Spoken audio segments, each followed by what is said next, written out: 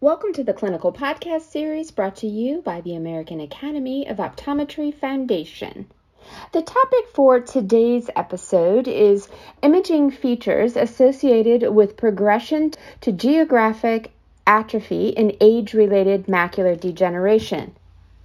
I'd like to thank our host, Gretchyn Bailey, our topical editor, Dr. Andrew Rixon, and our topical expert, Dr. Rafieetary. And now, it's my pleasure to bring you today's podcast. Hi, everyone. I'm Gretchyn Bailey, and I am a fellow of the American Academy of Optometry. And I am joined today by Rafieetary, who is also a fellow of the Academy, and he is chair of the Retina Special Interest Group. He's also part of a retinal practice in Memphis. Mo, thanks so much for talking with me. Hi, Gretchen. How are you? Good to be here. I'm doing great. And today we are going to be talking about an article titled Imaging Features Associated with Progression to Geographic Atrophy and Age-Related Macular Degeneration. And this article is by Jaffe and colleagues, and it appeared in the September 2021 issue of Ophthalmology Retina.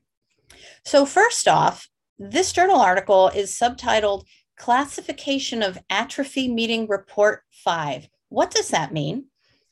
So these are a group of, is a committee made out of, subspecialists in retina and people who are good at imaging and understand imaging to come up with specific ways of looking at biomarkers to try to recognize particularly geographic atrophy from its inception.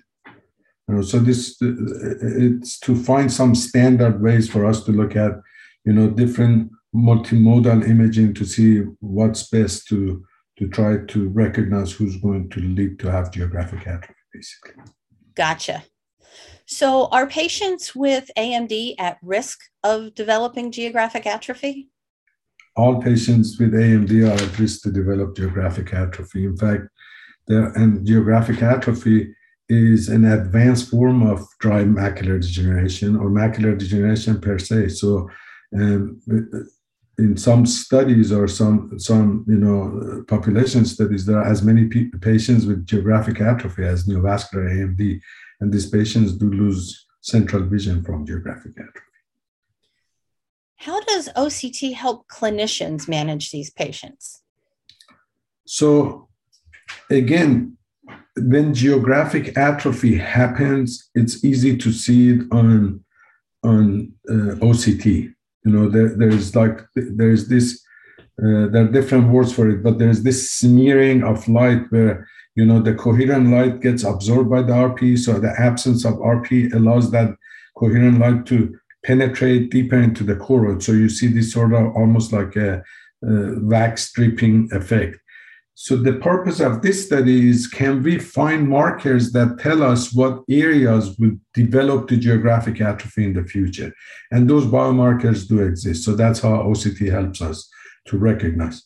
This is with the mindset that there are a whole number of studies, clinical trials going on now to find treatment for geographic atrophy, to recognize patients who are at risk to start them on treatment so they don't develop geographic atrophy. Are there limitations to this study? There are some limitations to this study. And frankly, in my opinion, part of that is a lot of colleagues, both optometry and ophthalmology still use OCT, which is OCT stands, as you know, optical coherent tomography. Tomography is study of cross sections. But because these instruments have analytic data, looking at topography, a lot of colleagues just look at that. So they are not in tune of looking at morphologic change. So to me, that's the limitation. And that's why eye care providers, optometrists and ophthalmologists in general practice should start learning how to look at cross-sectional images. Those who don't, many right. do, but many don't at the same time. So what should optometrists take away from the information in this study? Not only this study, but as a general whole, watch out for treatments for geographic atrophy. Try to find ways, read about stuff that tells you how to, again, recognize patients who are at risk, because not every although I said every AMD patient is at risk for it, but not every AMD patient develops it. So if we have treatments available in the future, we should be geared toward knowing how to recognize those patients who would benefit from those treatments. Gotcha. Well, Mo, thanks so much for talking with me about this study. I appreciate it. Thank you. Good night, Gretchyn. And a special thanks to CooperVision for their educational grant to make it all happen.